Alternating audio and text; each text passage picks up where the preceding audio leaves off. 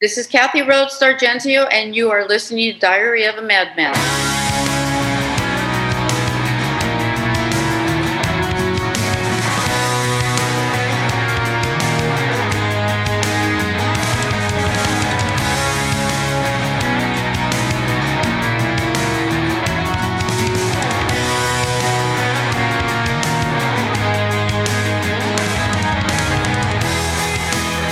Hello, and welcome back to another edition of Diary of the Madmen, the ultimate Ozzy Osbourne podcast, where we geek out about everything Ozzy and Ozzy related. I am Josh Crum, and with me as always is Dan Drago. How's it going, Dan? Doing awesome, Josh. How's it going with you, man? Doing good, man. A little bit under the weather, so my throat might sound a little scratchy, a little sniffly, but, you know, in true podcast fashion, I'm fighting through it, so we'll get there. Hey, the show must go on. What's all new with you? Anything?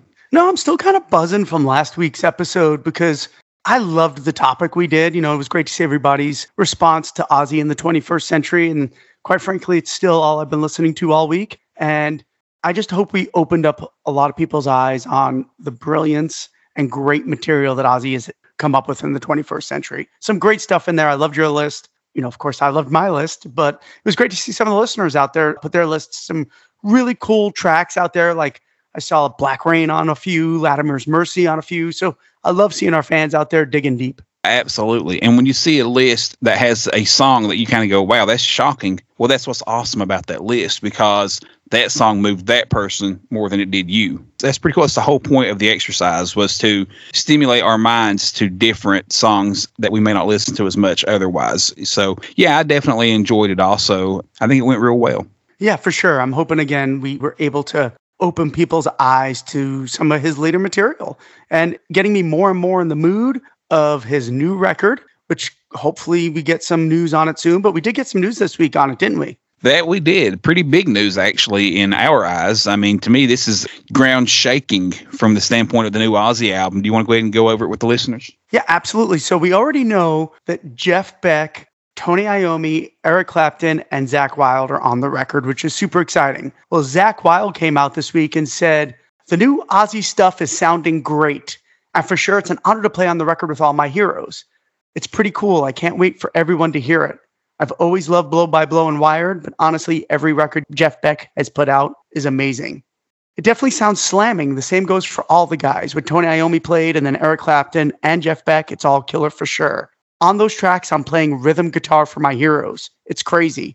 It sounds awesome, and I'm beyond honored to be doing it. So we don't know what role he's playing, but the key here is where he says on those tracks, which makes me tend to believe he's playing on more than just those songs. That's the impression I had also when I first heard it. Like that, those tracks is the two words that stuck out immediately to me when I read that. And I thought, wow, I think Zakk Wylde is going to be playing rhythm guitar for the entire album. Whereas when Ozzy mentioned Zakk being on the album, I took it as a guest spot for a guitar solo, something like that. But now it sounds like Zakk is actually going to be playing guitar on the whole album, which was written by Andrew Watt, kind of like you said, a down-to-earth kind of situation where Zakk is playing other people's stuff. But, you know, the bottom line is this. Zakk has been with Ozzy for 30-plus years now, off and on. When Zakk plays down his tone and his sound, it's going to sound more like a classic Ozzy album instantly. But with other people writing the riffs, I'm kind of excited for that also, because it will still have the new flavor that Ordinary Man had, just with Ozzy's true classic tone. What do you think? Yeah, I think you're bringing a great point. As usual, Josh, you're spot on.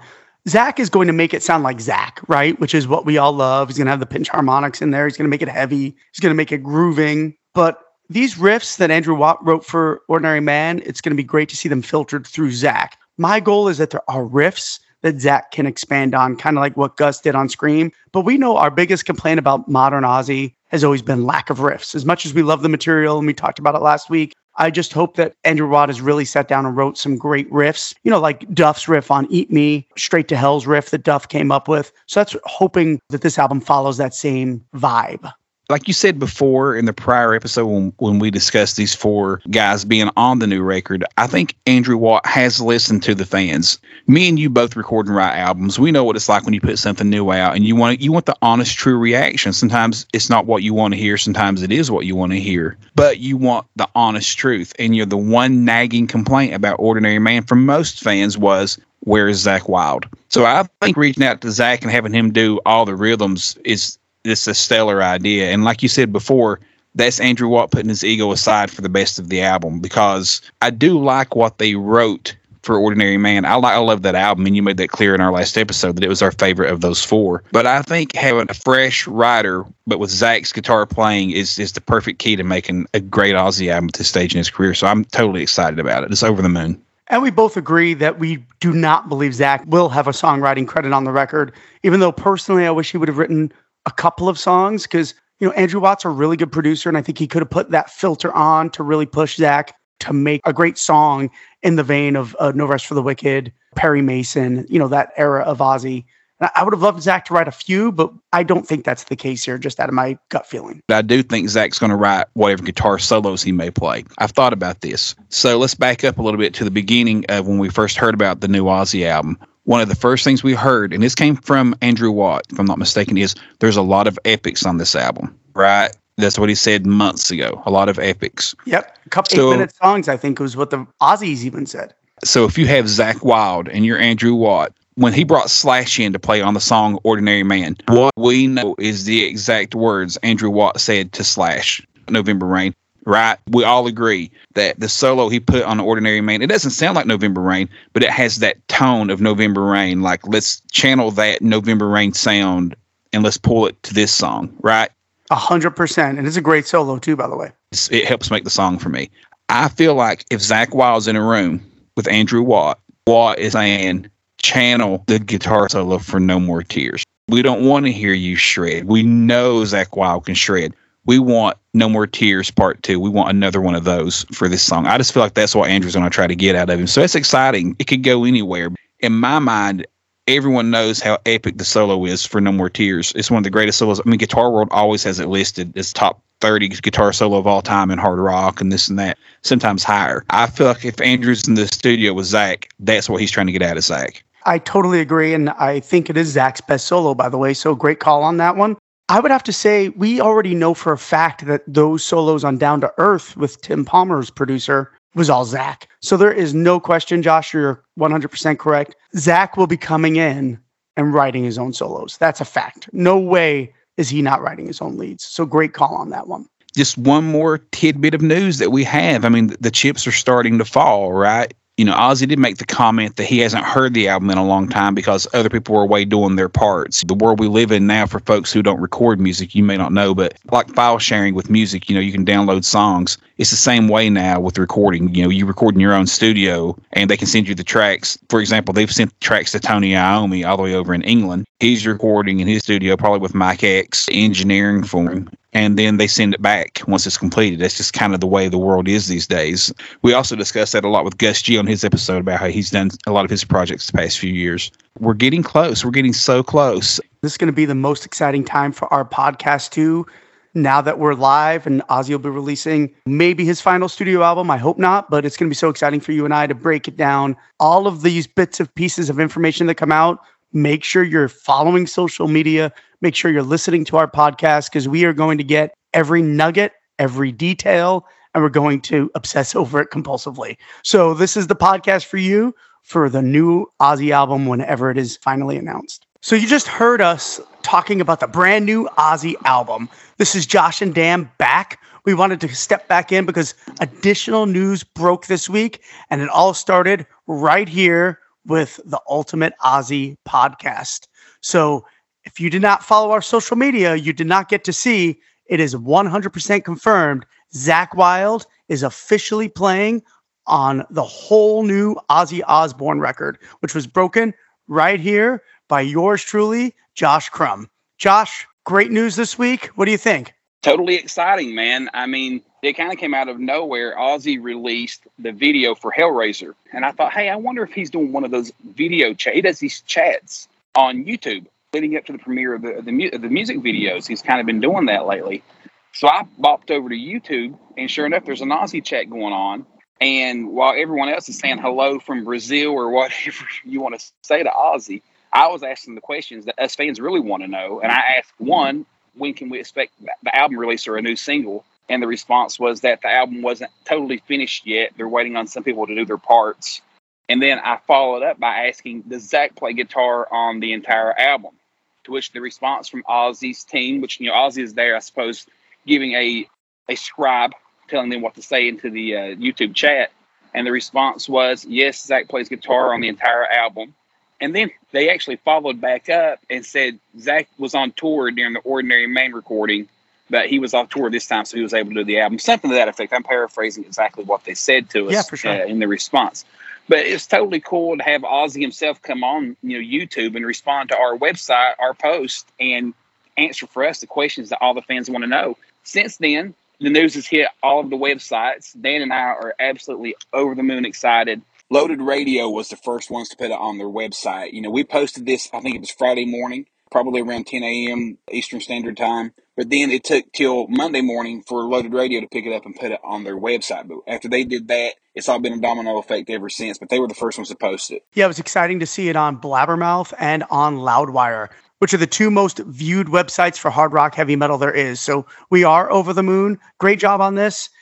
I think it's huge news in the Ozzy world. I also think the one thing that people are overlooking is you also got some great news about the album, that they're still recording some other pieces to finalize the record, which I have no idea what else they're still recording because I know Ozzy's parts are done. So it must be Andrew Watt's production that he's just wanting to add a little nuance here and there to finalize the record. But make no mistake about it, that still does not mean that Zach is doing this alone. We still have Jeff Beck, Eric Clapton, and Tony Iommi recording on this record. So Zach is probably playing rhythm throughout the whole record.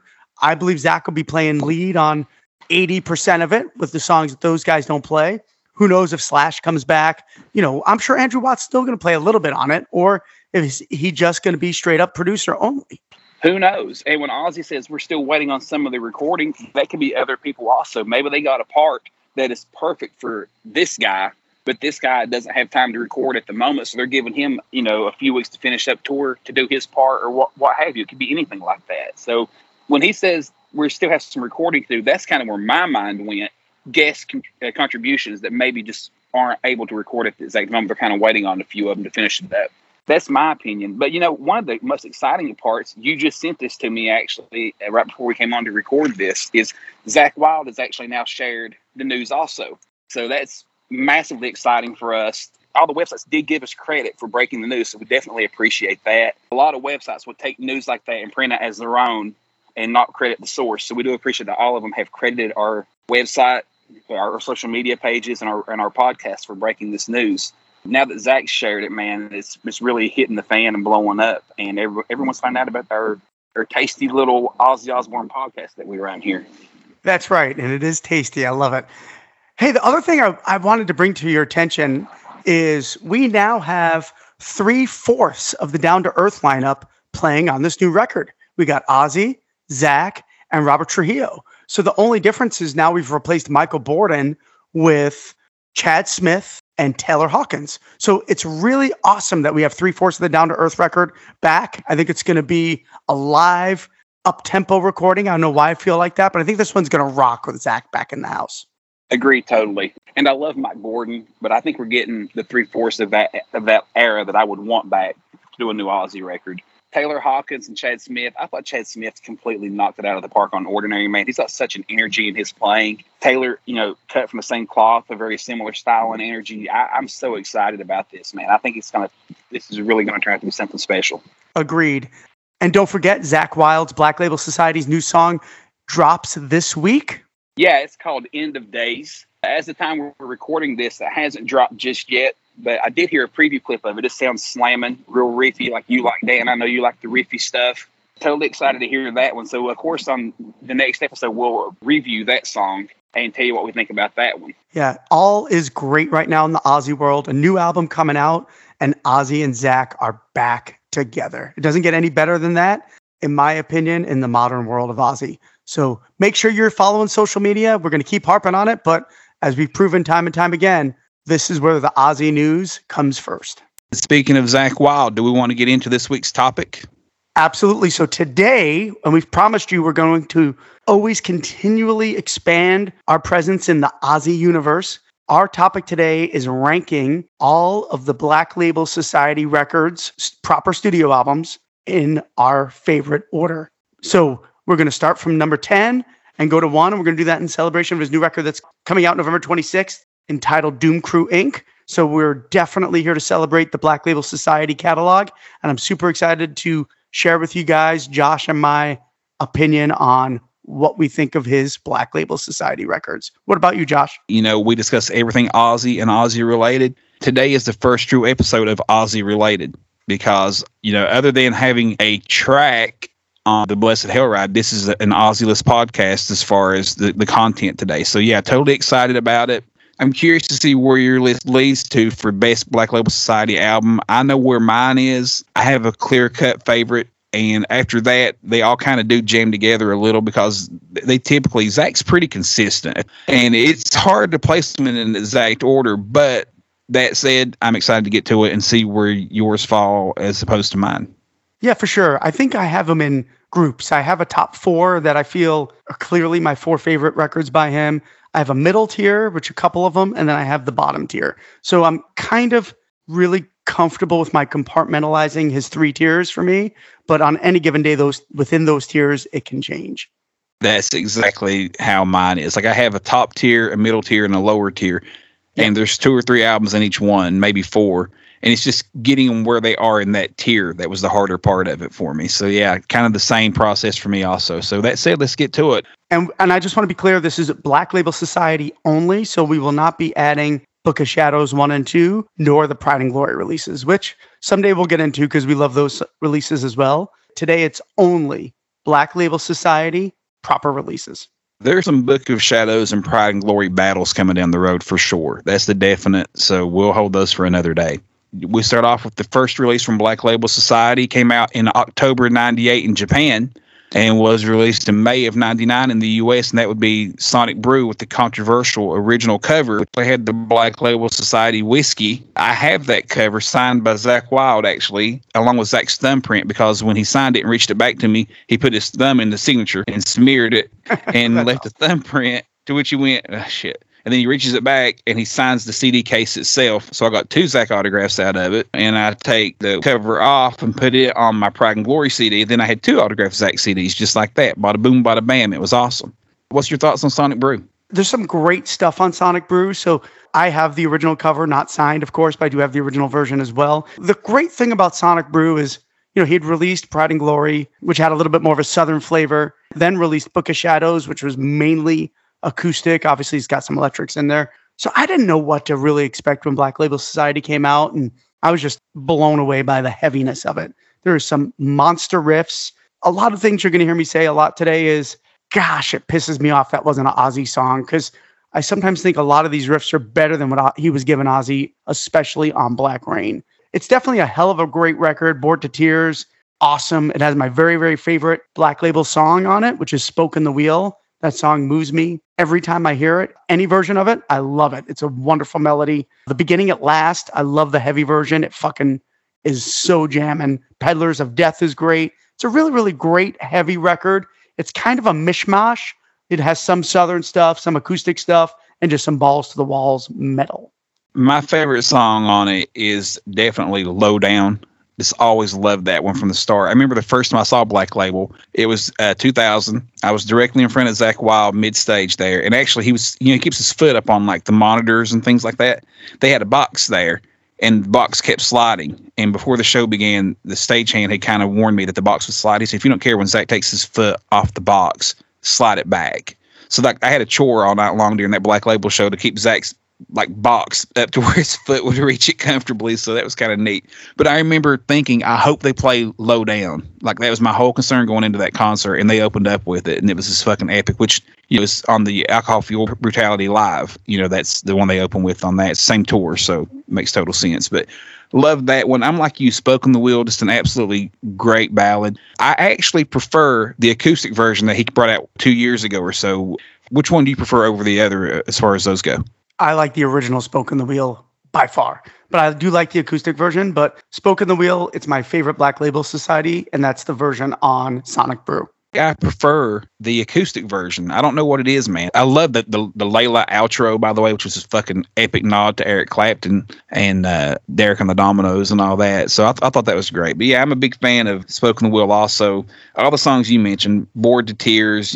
Beneath the Tree was always one that stood out to me for some reason. Also, I like that one a whole lot. Beginning at Last. The production was always a little more shitty on that one. I remember, getting the CD when I was 18 years old and bringing it home and putting it in a boombox, but it was a CD player. It was like a little boombox CD player, and I was never really thrilled. And I think Zach was never thrilled. I believe that's why he re-released it, because, the production just kind of wasn't there. So, that's been the only issue I ever really had with it. Yeah, it's interesting. I was reading earlier that they even tried to remix it before the original US release. So the release is a little bit different than the Japanese release, because on the Japanese release, the vocals and drums were a little bit buried on some of the songs. So they tweaked that even before they released it in the US and the UK.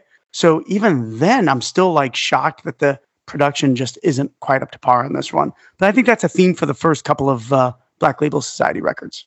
When Zach released the 20th anniversary edition of this album, a couple years back when we were talking about the acoustic version of Spoke in the Wheel, when they re-recorded that was kind of an awkward thing. That was not a remaster or a remix. If I'm not mistaken, they lost the original tracks. I think the 20th anniversary was them playing over the album, essentially, and just laying new tracks on it. So the guitars are doubled. Like, you have Zach's original guitar tracks, then you have his new guitar tracks on top of what was already there. I'm pretty sure that's how they actually redid that, because they lost the original tracks.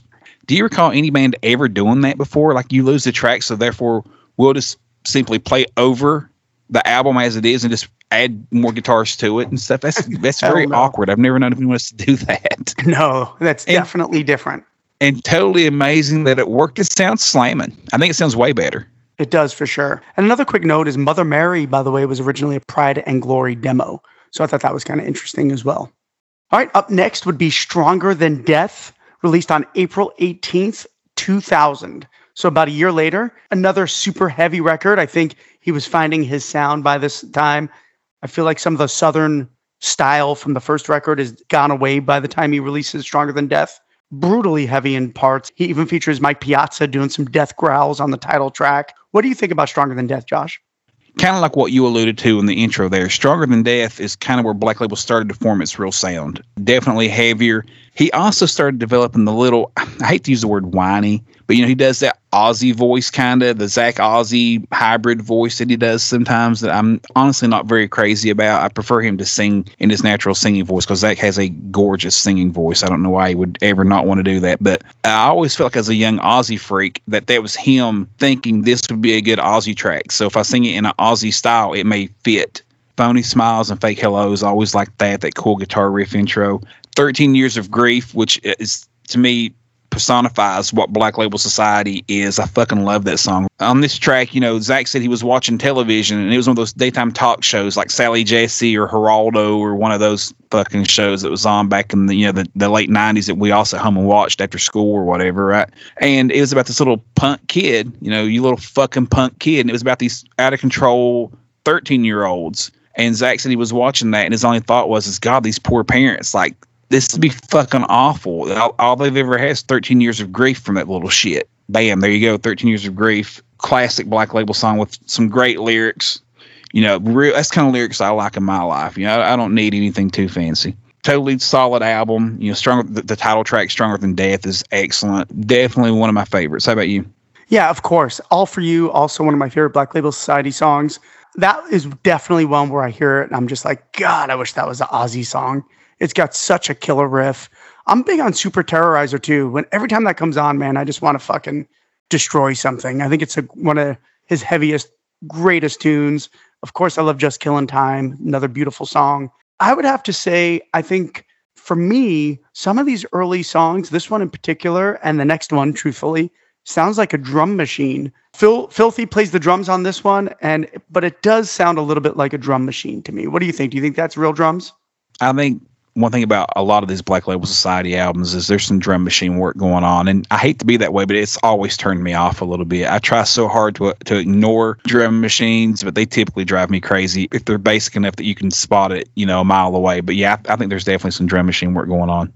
Super Terrorizer that you mentioned, that's another one that I didn't mention. I'm with you. I really love that one. Kick ass, man. So good live. Such great live tracks.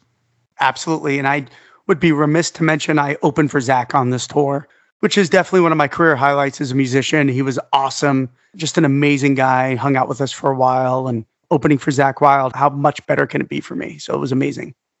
Totally jealous.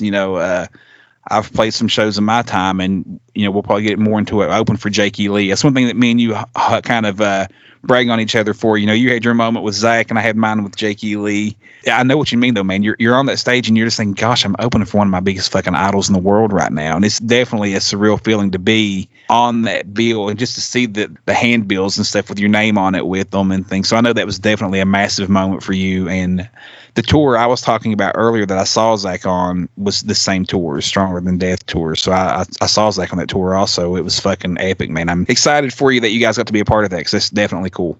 Yeah, thanks, man. It was amazing. And he was a gentleman. We drank a couple of beers together back in the day. And, we talked about football and wrestling and just shooting the shit. We're both big New York Giants fans, with me being originally from New York and Zach being Jersey. We talked about food, just a real great down-to-earth guy. And I couldn't be happier about our experience together.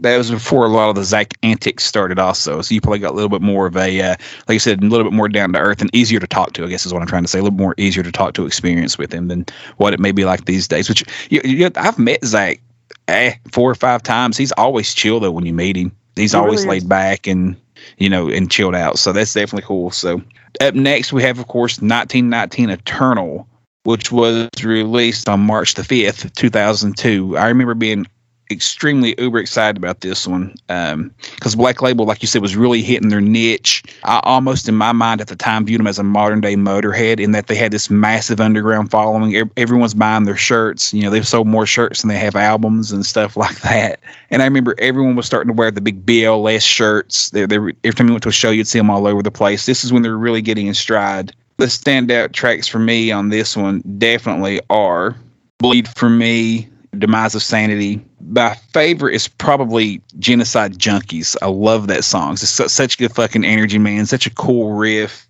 on an album that truly is loaded with cool riffs. So that one stands out. But yeah, 1919 Eternal is definitely a great album. What's your thoughts on it? Yeah, this is a great one for sure, because a lot of these songs were demoed for Down to Earth, which a lot of people might not realize. So Ozzy rejected these songs: Bleed For Me, Life, Birth, Blood, Doom, Demise of Sanity, a piano version of Bridge to Cross, and another song called I'll Find the Way, which would be amazing to hear. But Ozzy said at that time that it sounded too Black Label and didn't use those songs for Down to Earth, which fucking blows my mind. Bleed For Me, Demise of Sanity, and Bridge to Cross. Can you imagine Ozzy melodies on those songs, Josh? Those would have been fucking fantastic.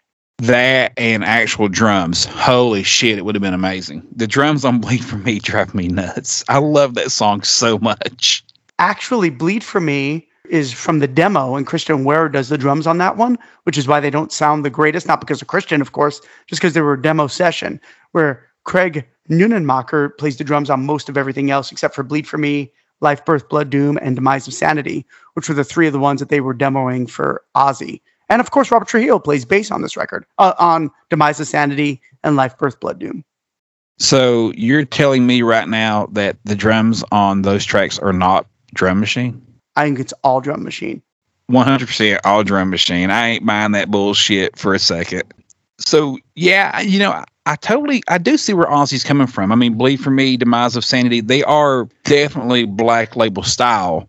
But that said, of course, we all would have loved to have heard what he would have done with them. Zach's versions of those songs ended up being awesome. I mean, there's definitely some of the standout tracks on this album. When I first got it, Bleed For Me and Demise of Sanity were the 2. Like I said, as I later on progressed more into Graveyard Disciples and Genocide Junkies. But I definitely would have liked to have heard Ozzy's versions of those. Yeah, no question. And quite honestly, the chorus of Bleed For Me sounds like an Ozzy melody. It really does. I wouldn't be surprised if there's some Ozzy melody going on, because Ozzy wrote a couple of melodies to these before he rejected them. I'm almost positive there's a version of Bleed For Me out there with Ozzy melodies on it. But I agree, they do sound very Black Label Society, and maybe Ozzy was trying to not be so heavy in 2001, but there are some fucking heavy songs on Down to Earth. I'd love to find out a little bit more about why they were specifically, I mean, we know they were rejected because they were too Black Label, but I think there's probably a little bit more to the story.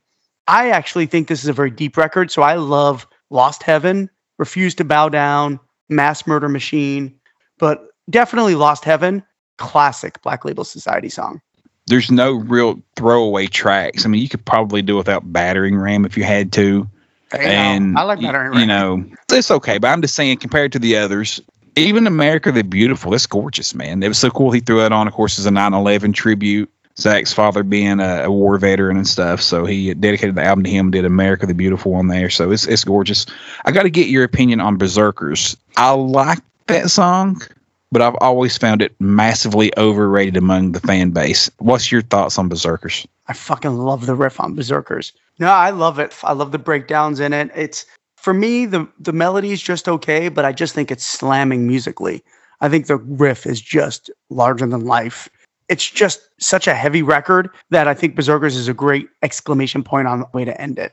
I just think it's really cool. It's a really groovy song. The groove is definitely there. It is more the melody that gets me also. Really cool to see Robert Trujillo playing bass on Demise of Sanity and Life, Birth, Blood, Doom. So obviously, it just goes to show you that they were definitely working those songs up for Ozzy.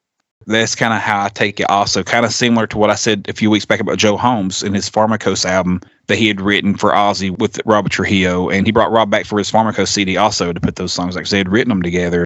It was really cool seeing Rob on tour with Black Label around this era, and I thought he fucking completely smoked it for him. He's such a good bass player, man. Just such a, and it seems like such a cool damn dude.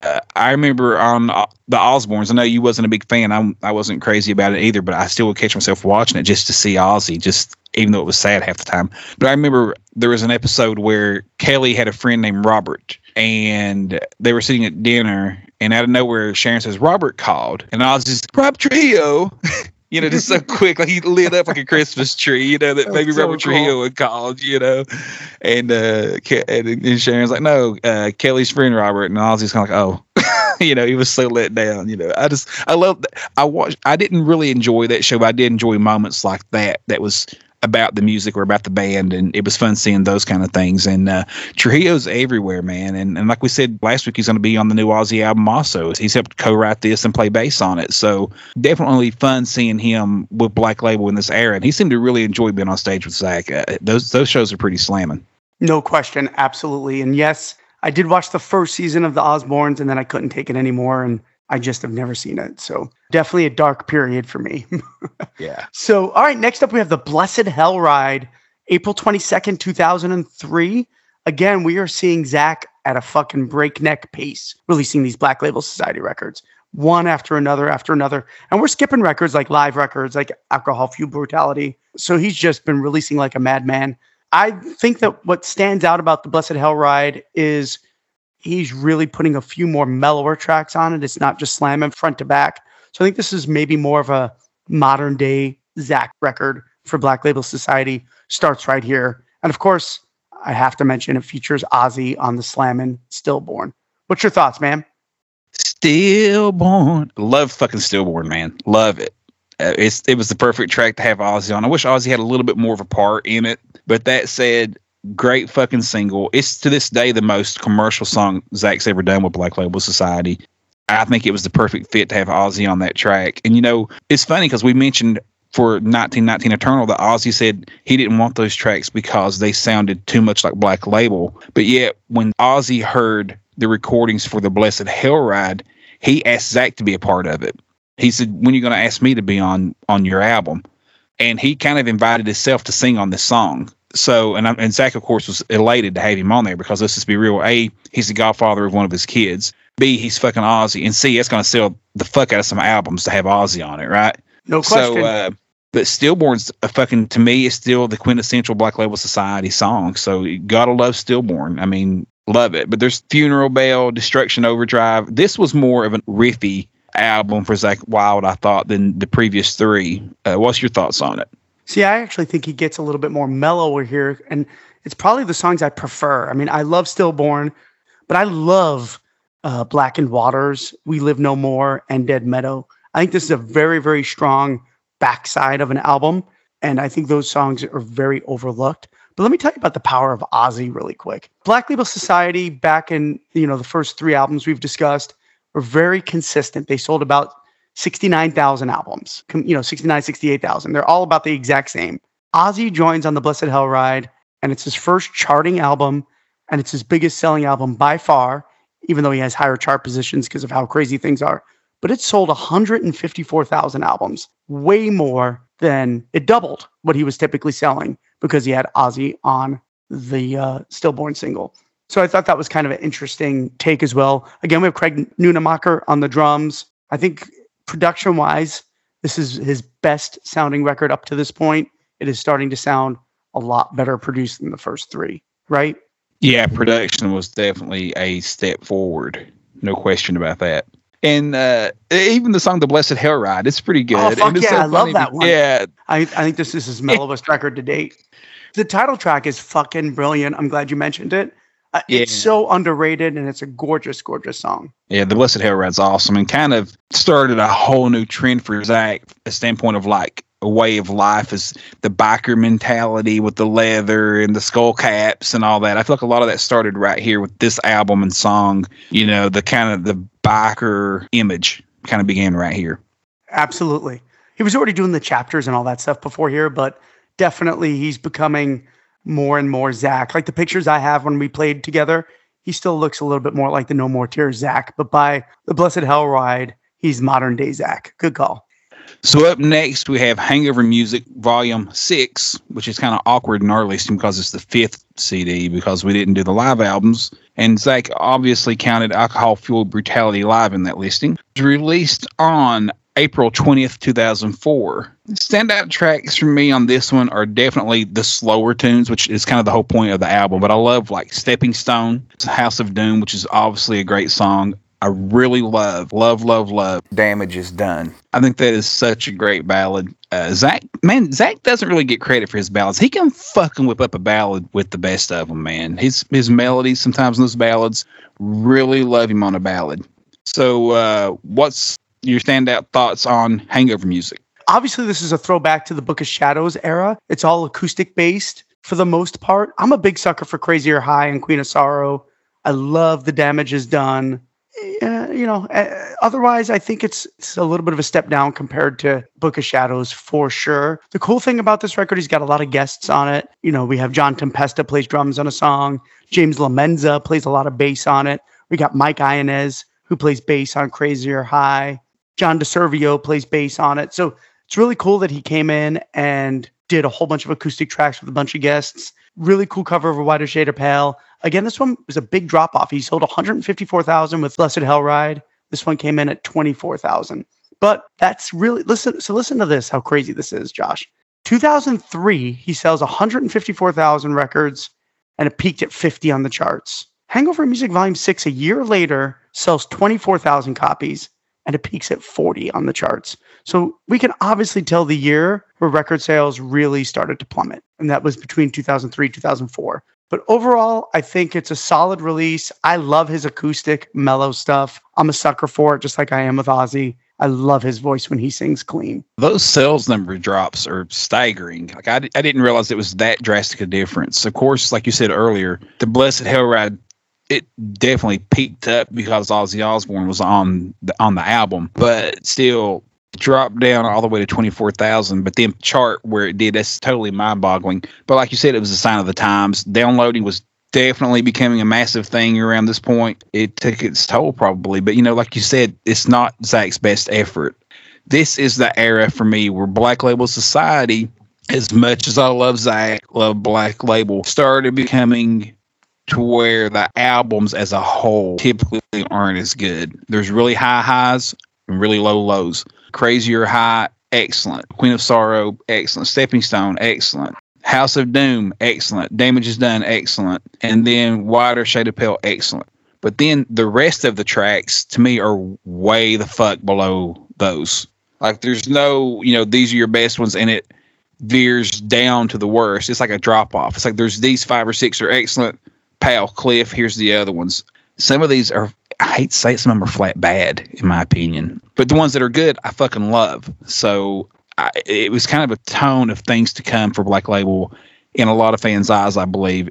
But yeah, all in all, definitely has some classics. I mean, House of Doom, when that guitar comes in so big on that fucking chorus, man, fuck, that's bad as fuck. Yeah, I'm all about that shit. Yep. Yeah, that's great stuff. And the new acoustic version of that is really cool that he put out recently. So, but yeah, all in all, a neat little thing about this album too, for the listeners who may not have noticed before, but his cover of A Wider Shade of Pale, Ozzy's favorite song, by the way, of all time. Yeah, great point. Yeah, that is definitely not by accident, right? Not by accident. And as a matter of fact, Ozzy considered doing it on Undercover, but they decided not to when Zach had already released it for Hangover Music. But Which would have been amazing. I would love to hear Ozzy try to sing that song, dude. It'd just be phenomenal. But a neat little fun fact about that track, it doesn't have drums, but they did have drums in their headphones for timing. So they recorded drums, but they weren't going to use the drums. And of course, that the song doesn't have drums. But if you listen close, you can hear the drums coming from the headphone into the microphone when Zach was cutting his other tracks. So there's a little bit of drums in there, but not really, but there are. I always hear that when I hear that song. I can't not hear it, hear those drums in there. So, right. But that said, I do fucking love that cover of that song, and Zach definitely nailed it. He can sing like a motherfucker when he wants to.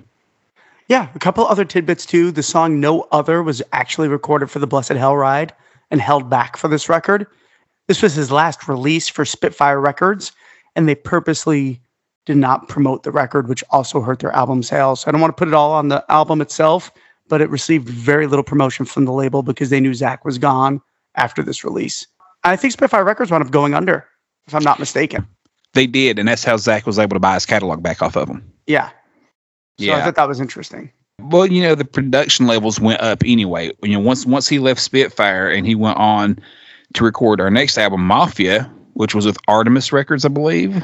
That's correct, Artemis Records. Yep, Artemis Records. It was definitely a step up in production quality, I thought. So, Dan, do you want to lead us into Mafia? Yeah, Mafia was released March 8th, 2005 on Artemis Records, a brand new label.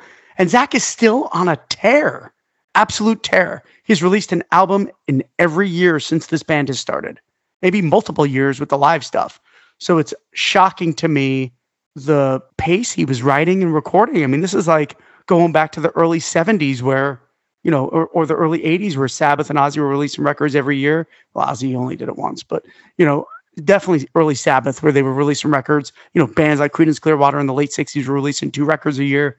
So I'm really shocked that Zach was doing this so late on such a tear.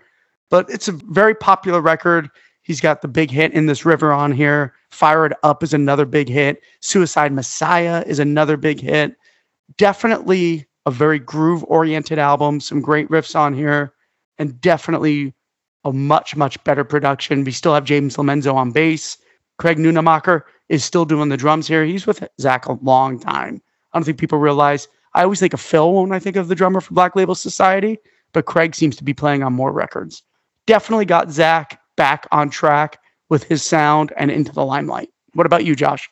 Craig was there for a long time, man. And I'm sure you know this, but I'll recount the story for listeners who may not be aware.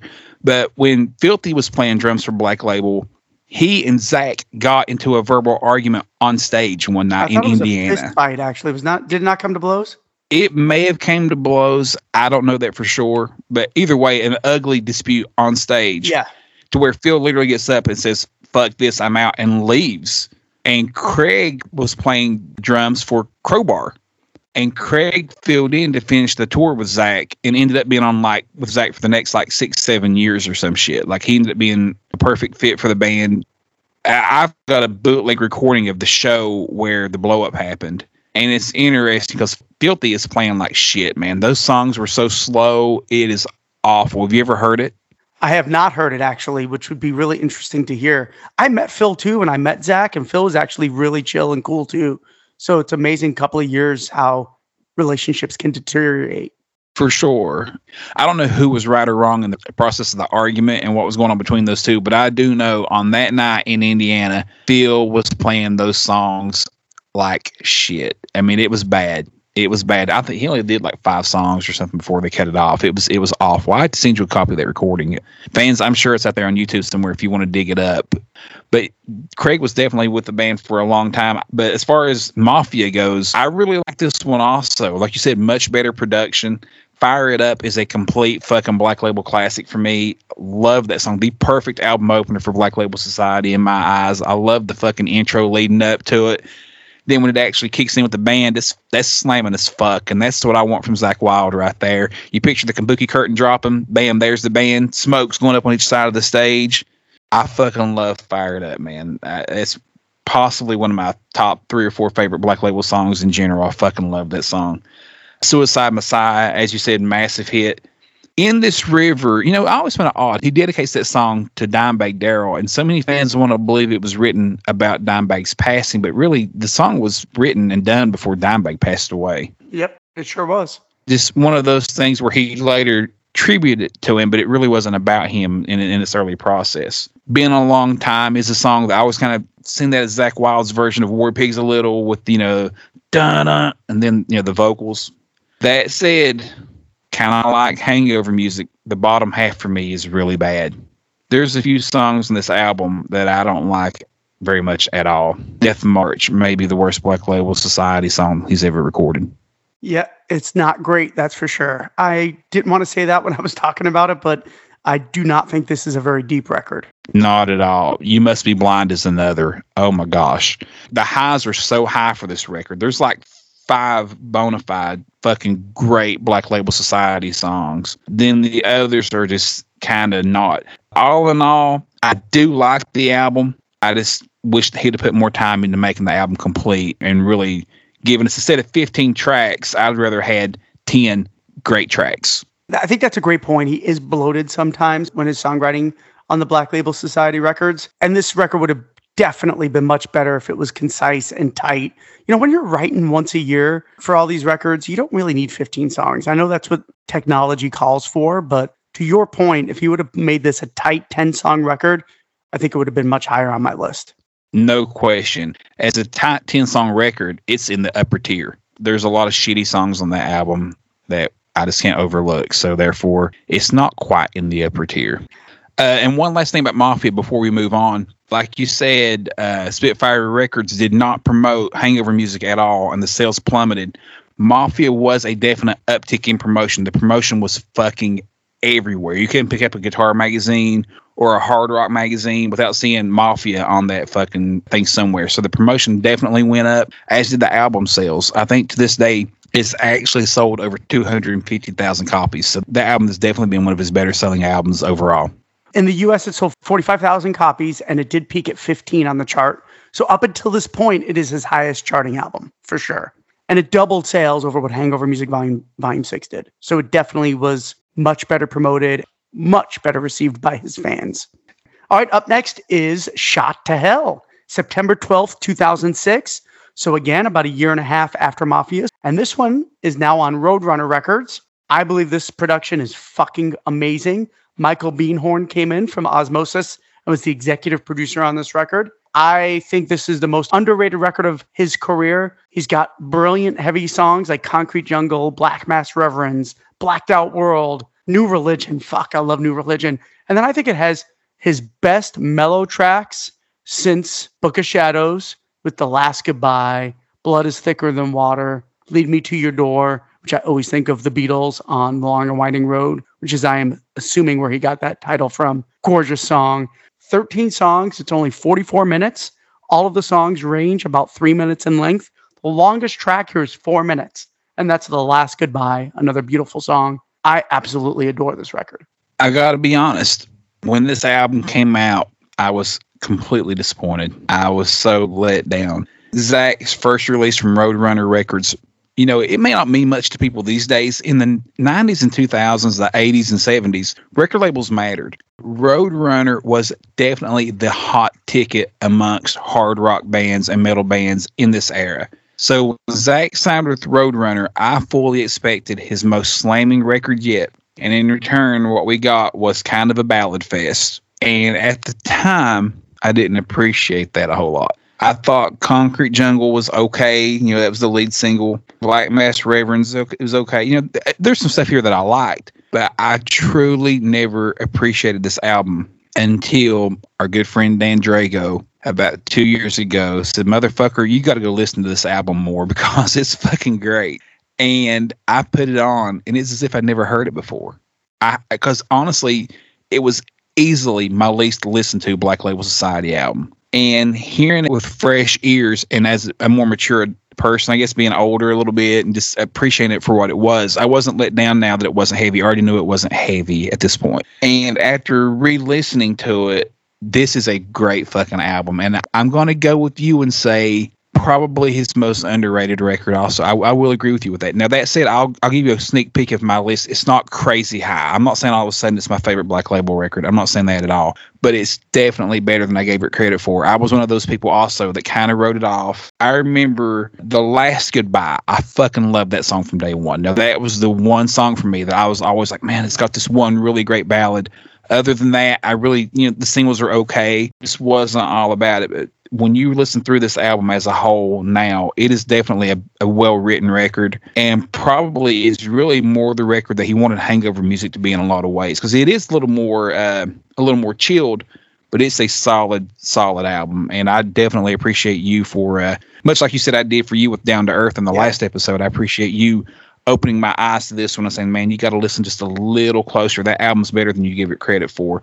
To be honest, even the album cover turned me off a little with the nuns shooting pool. I don't know. I was just, Damn it. That's exactly where I was going to go, Josh. I swear to God, it's a great point. I think it hurt the popularity of this album because it's a terrible album cover. And that really matters, especially in this time frame. It's a terrible album cover. I agree with you 1,000%, dude. It's a great fucking point. It's so funny that we're saying this right now.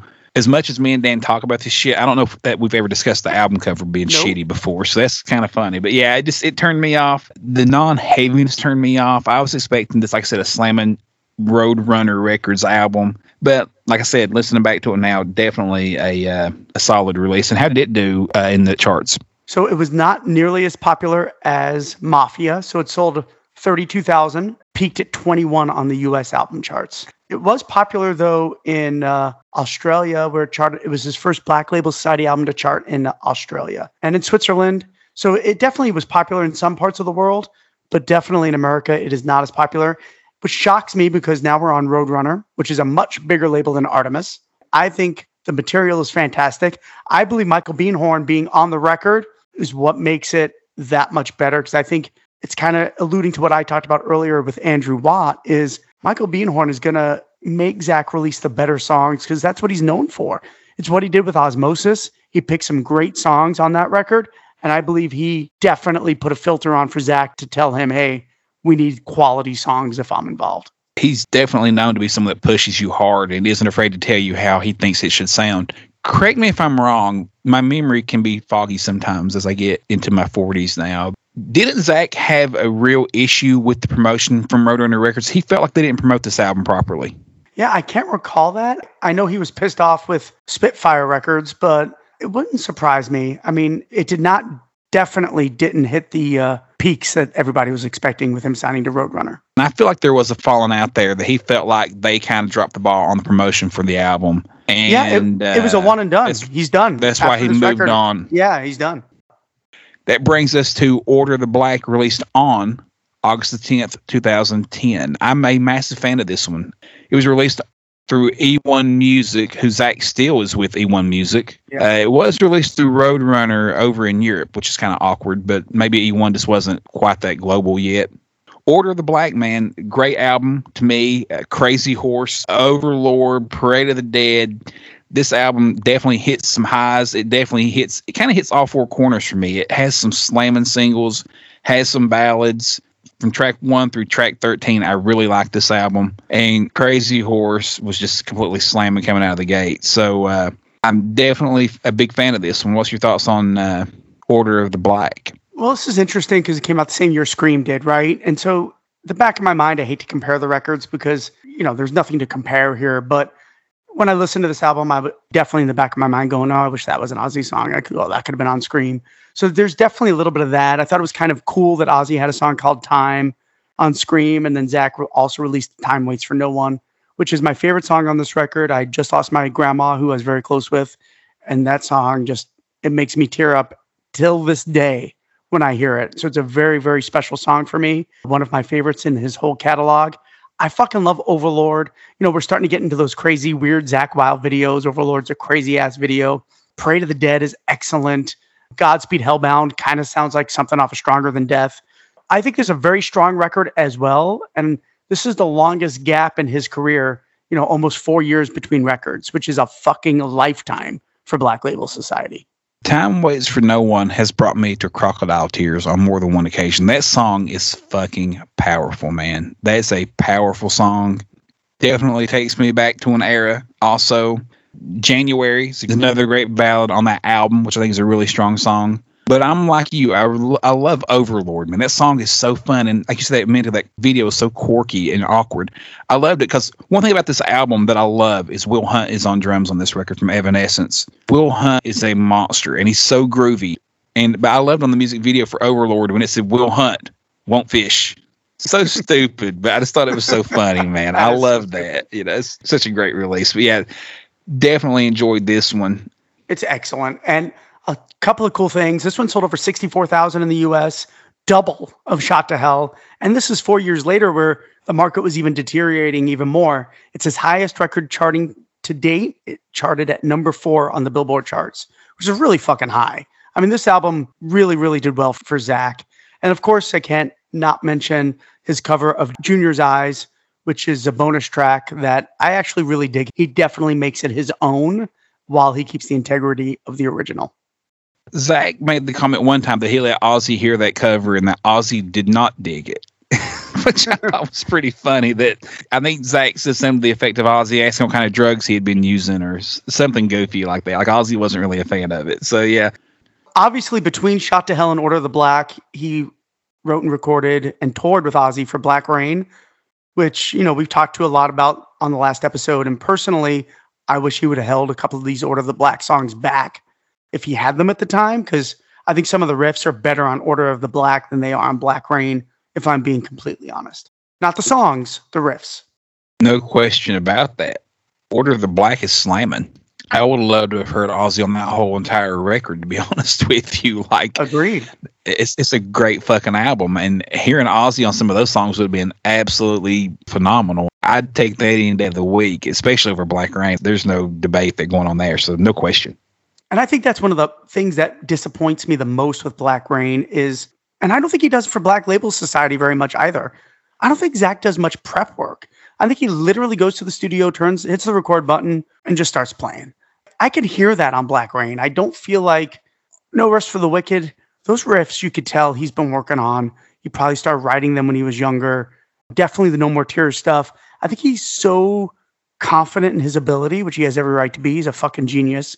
But I think he doesn't take the time sometimes to really write these songs. I think he just goes with the flow. Turn on the machine and let's fucking go. And we have 30 songs in the can or 25 songs in the can for this one. It's slamming. Hits record, lets it rip. Don't get me wrong. Totally impressive that he can do that. I've heard him say we've written and recorded 3 and 4 songs like in 1 or 2 days or whatever. Like totally impressive that he can pull those off. But like you said, sometimes putting a little more thought and energy into them can go a long way. I do like that. Yeah, with Order of the Black, he brought the band vibe back in with JD and Will Hunt, though, because it really goes a long way to me to have those guys involved a little bit more than what he had on some of the other albums, where it's typically Zakk all the way around. Yeah, absolutely. This definitely feels like a album vibe, for sure. And I kind of, even though it was a 4-year break, next up is Catacombs of the Black Vatican. I feel like they're kind of sister records. I know that Will Hunt is no longer there. Chad Zaliga is playing drums on it, but I feel like Catacombs of the Black Vatican and Order of the Black are kind of sister albums. This was released April 7th, 2014. Again, a very positive sales album for Zakk. It charted at number 5 on the Billboard charts. It sold 80,000. So it actually sold more than Order of the Black. 2 very, very strong singles, My Dying Time and Angel of Mercy. And I'm going to go off on Angel of Mercy here. I think it's one of his most beautiful songs. definitely a wonderful melody, wonderful lyrics. Fucking love that song. Very, very strong album. I'm also in love with Shades of Grey, kind of a throwback to Otis Redding, that style of song. Very, very underrated. Another beautiful ballad. Some great heavy songs. Believe, great melody. Damn the Flood is great. Very, very, very solid record. I feel like Order of the Black and Catacombs of the Black Vatican are both definite classic Black Label Society records. Yeah, no question about it. I remember when this album came out, it hit really well with everybody. I mean, I remember talking to all my Black Label friends, and everyone really liked this album, including me. It's, again, I mentioned earlier that so many of his albums have really high highs and really low lows. I feel like this one, it doesn't have massively high highs. I'm kind of like you. I do love Angel of Mercy a lot. That was always a standout for me. It's definitely Shades of Grey. I agree. Those are great songs. But it doesn't have the high highs of like Fire It Up, like Mafia had. Not super great for me. Definitely not bad. Like consistently good, but definitely continuing on with a good, consistent level of songwriting. Again, that all the songs are kind of on the same par. There's no real trash dump songs that some of the earlier albums before this one did have. Like I said earlier, there's 2 or 3 there that literally had 4 or 5 songs that I would just have deleted if I was him. Catacombs is definitely solid, and you can listen through it from start to finish and not want to pass any tracks. Yeah, that's a great description on it.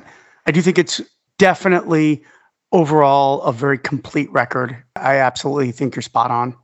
That brings us to Zach's latest release until we get the new album coming out later this year, which is Grimmest Hits, released January 19th, 2018. Grimmest Hits, the lead single was Room of Nightmares.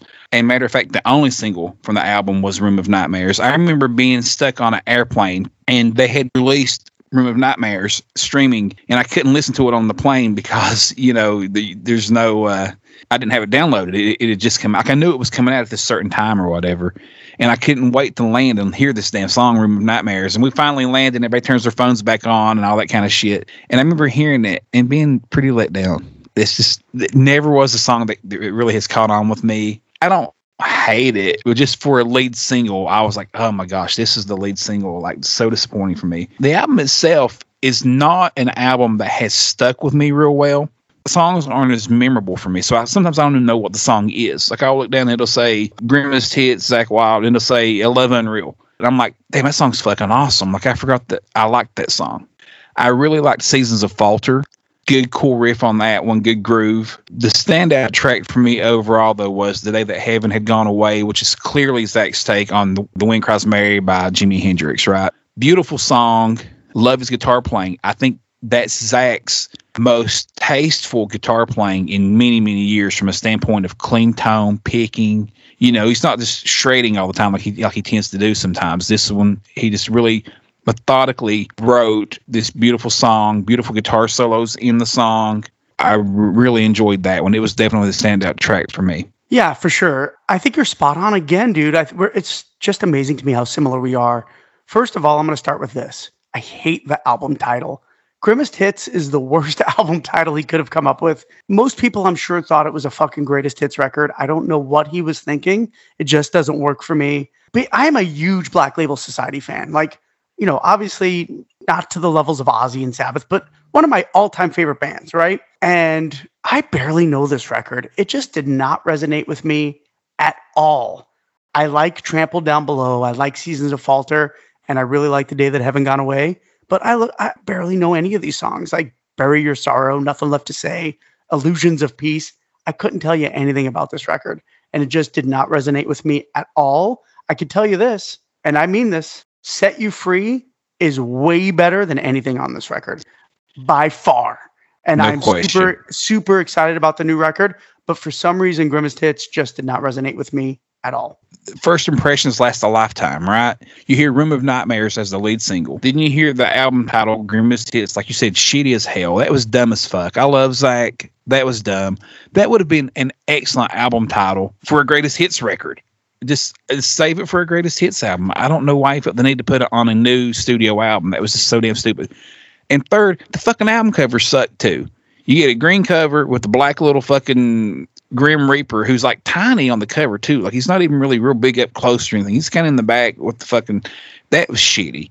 It all reeked of shitty from the start, and I hate to say it. It made me not give the album the chance I probably should have given it because, like you said, these songs come up, I don't even recognize these song titles, and I'm not that way with any other album in his career.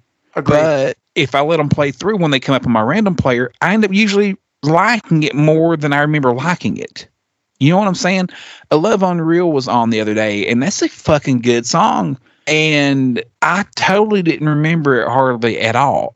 It's weird. We're both totally on the same level with this album. It just didn't click.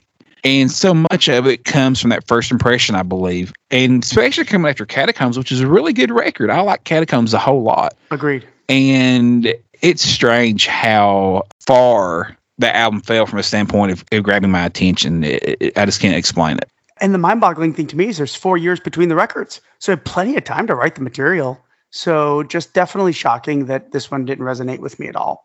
All right, so that brings us to our list. I'm super excited. Obviously, again, Josh does not know mine and I do not know his. We're going to present them to you now in order from least liked to our favorites, Black Label Society's catalog. Number 10 for me, I don't think it's a surprise after the intro it got a second ago, is Grimmest Hits. Like we said, it just doesn't click. Sorry.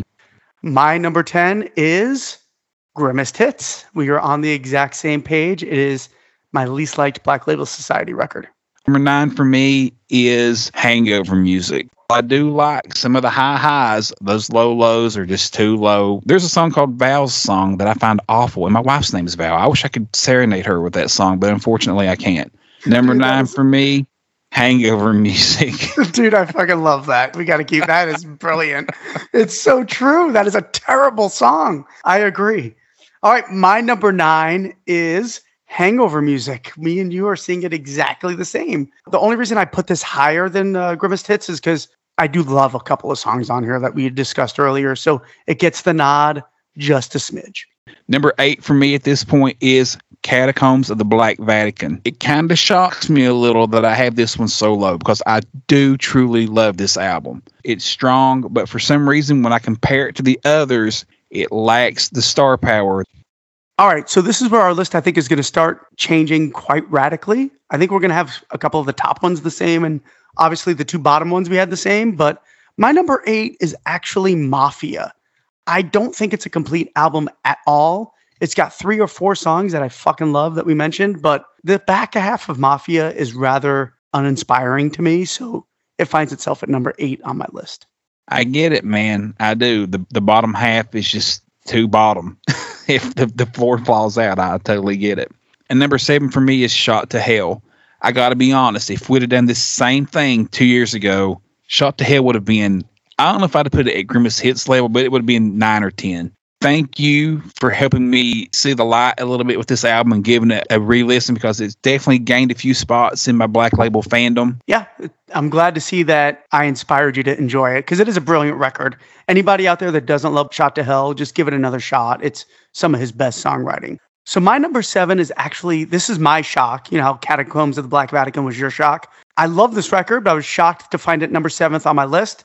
And that is the debut. Sonic Brew comes in at number 7. Again, super, super high highs. But for me, it has a couple of songs that are just still a little bit too much Southern rock. And he hasn't quite found his sound on it. It does contain my favorite Black Label Society song.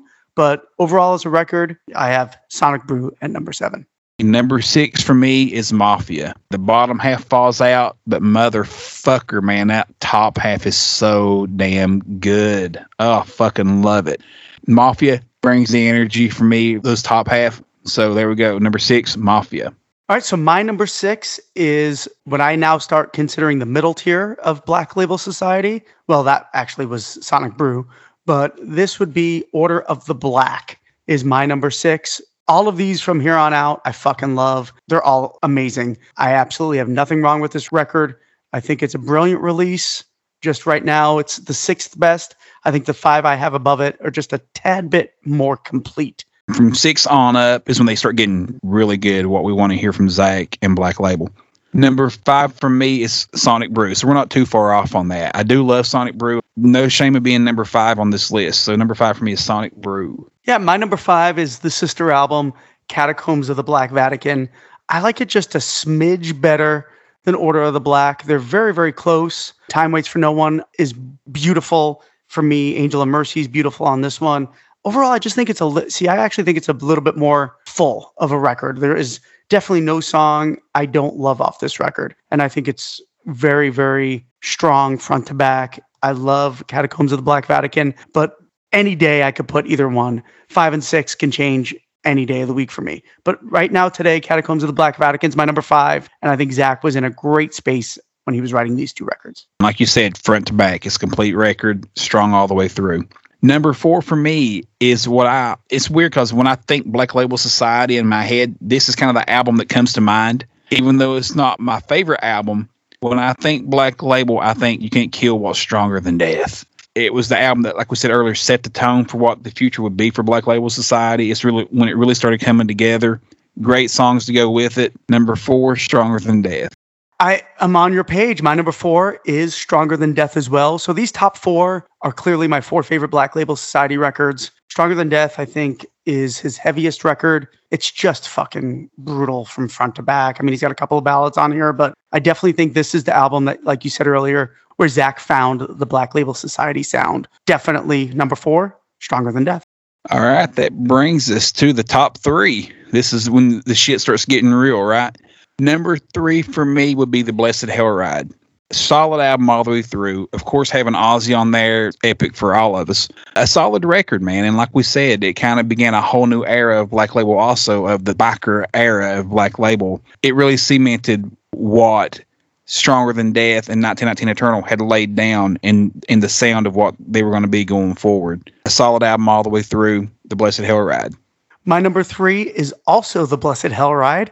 I think Zach is really on fire from a songwriting standpoint. He's obviously writing for Ozzy on a lot of these tracks. And some of these ballads are beautiful. Black and Waters, We Live No More, Dead Meadow, Destruction Overdrive. I don't know if I mentioned that one earlier.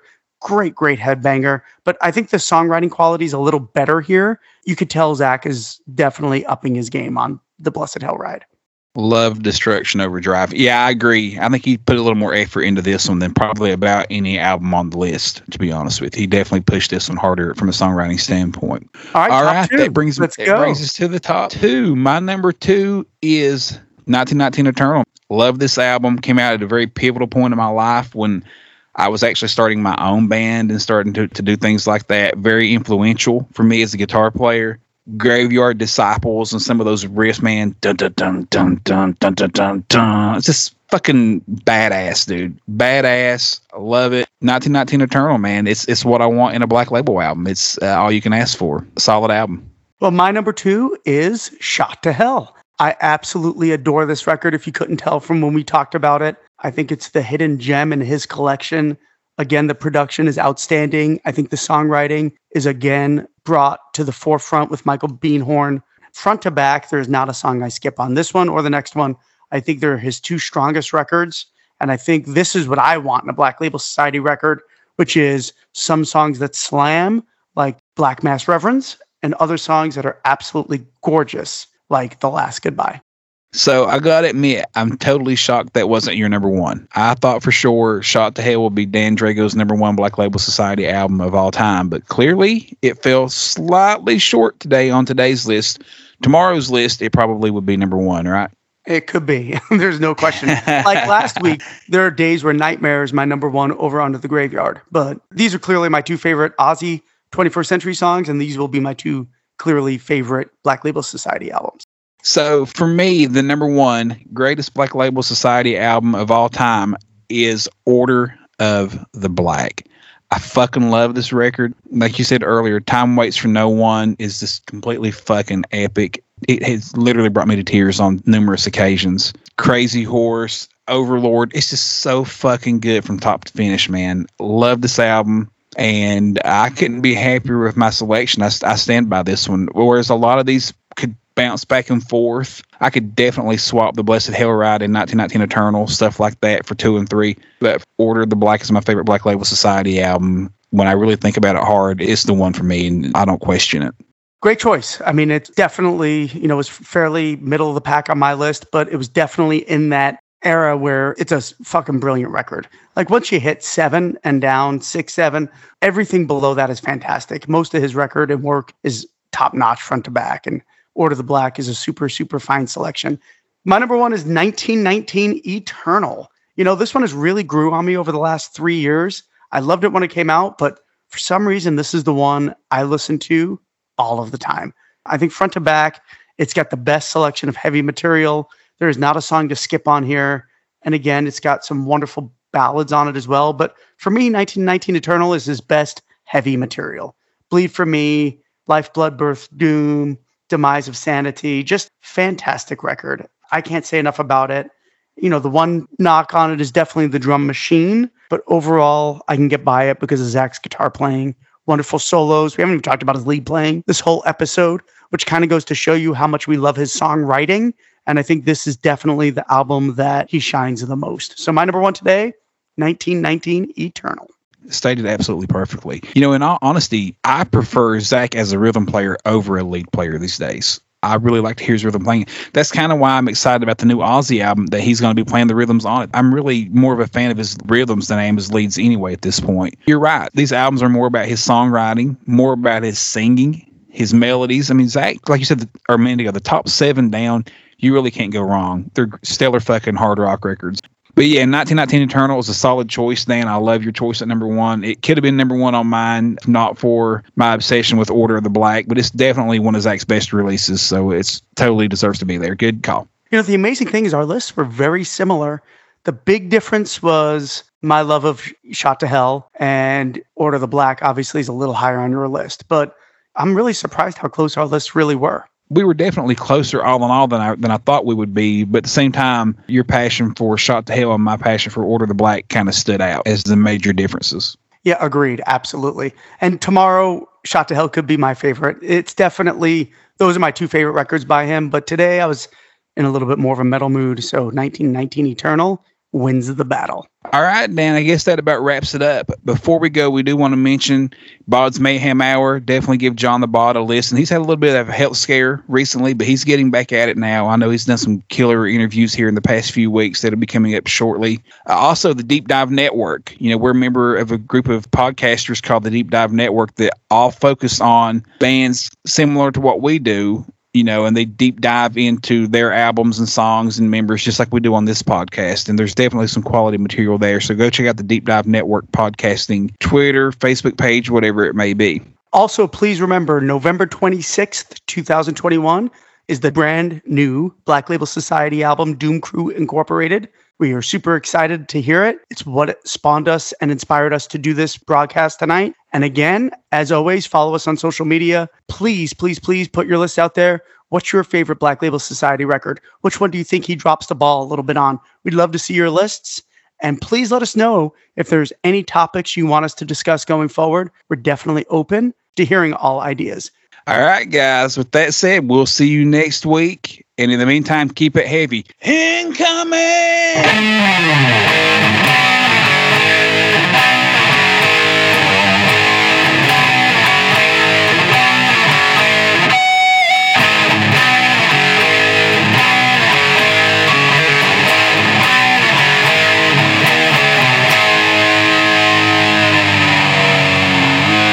I'm back whenever you are. Mm-hmm. All right. Sorry about that, dude. I really had to piss. That might be our drop. Just that whole, sorry, dude, I really had to piss. I was dying.